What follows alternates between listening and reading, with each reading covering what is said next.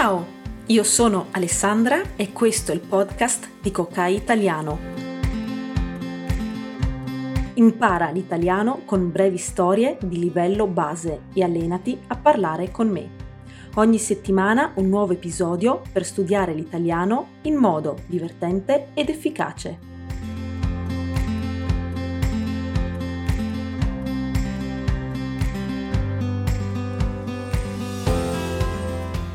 Ciao a tutti, continuiamo il nostro viaggio in Italia con il podcast Vacanze Italiane.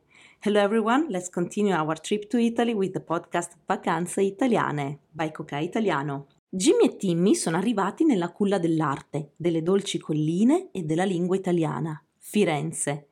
Non vedevano l'ora di potersi godere la pace della Toscana dopo la frenesia di Roma. Jimmy and Timmy have arrived in the cradle of art, rolling hills and Italian language. Florence.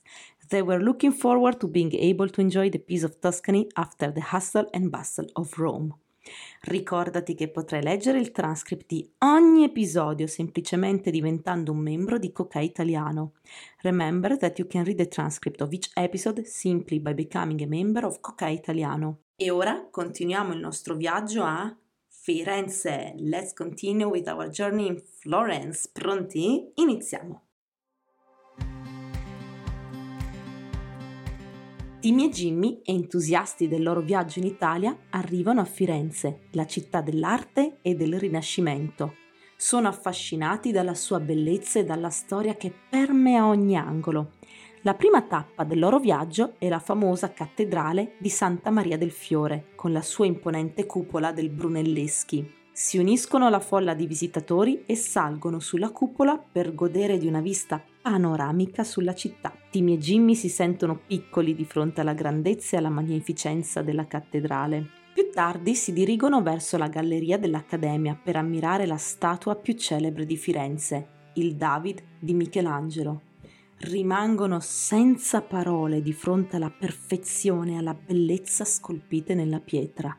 La maestria dell'artista li lascia sbalorditi e si ritrovano a contemplare la statua per lungo tempo. Decidono quindi di esplorare il quartiere di Oltrarno, situato sulla sponda opposta dell'Arno, che è il fiume di Firenze. Si immergono nella sua atmosfera autentica, passeggiando per le stradine strette e ammirando le botteghe degli artigiani. Come al solito, perché amano mangiare, si fermano in una tradizionale trattoria fiorentina per gustare una bistecca alla fiorentina, un piatto tipico della città. Dopo pranzo, Timmy e Jimmy si dirigono verso Ponte Vecchio, il famoso ponte con le sue botteghe di gioiellieri. Ammirano la vista sul fiume Arno e si perdono tra le vetrine scintillanti dei negozi. Decidono di acquistare un piccolo souvenir come ricordo del loro viaggio a Firenze. Non possono lasciare questa città senza visitare la Galleria degli Uffizi, una delle più importanti gallerie d'arte del mondo. Ammirano capolavori di artisti come Botticelli, Leonardo da Vinci e Michelangelo. Timmy e Jimmy si sentono immersi nella bellezza senza tempo delle opere d'arte e sono affascinati dalla storia che raccontano. Mentre il sole si abbassa sull'orizzonte, i due cugini decidono di salire su Piazzale Michelangelo, una terrazza panoramica che offre una vista mozzafiato su Firenze. Ammirano il tramonto che tinge di colori caldi la città e si godono l'atmosfera romantica. Firenze è davvero un tesoro artistico, dice Timmy con gli occhi brillanti di emozione. Assolutamente, risponde Jimmy. È incredibile come questa città sia riuscita a preservare e celebrare l'arte nel corso dei secoli.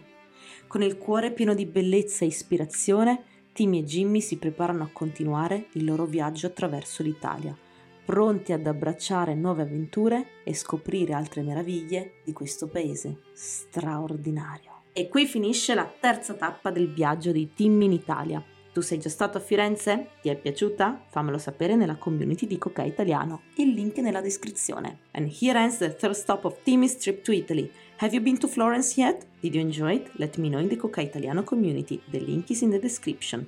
E se vuoi imparare delle espressioni base da usare nei tuoi viaggi in Italia, scarica il PDF Italian for Travelers. E non dimenticarti dei videocorsi di italiano per essere sempre più fluente. If you want to learn some basic expressions to use in your travels in Italy, download the PDF Italian for Travelers. And don't forget the Italian video courses to speak better and better every day. Buon viaggio in Italia.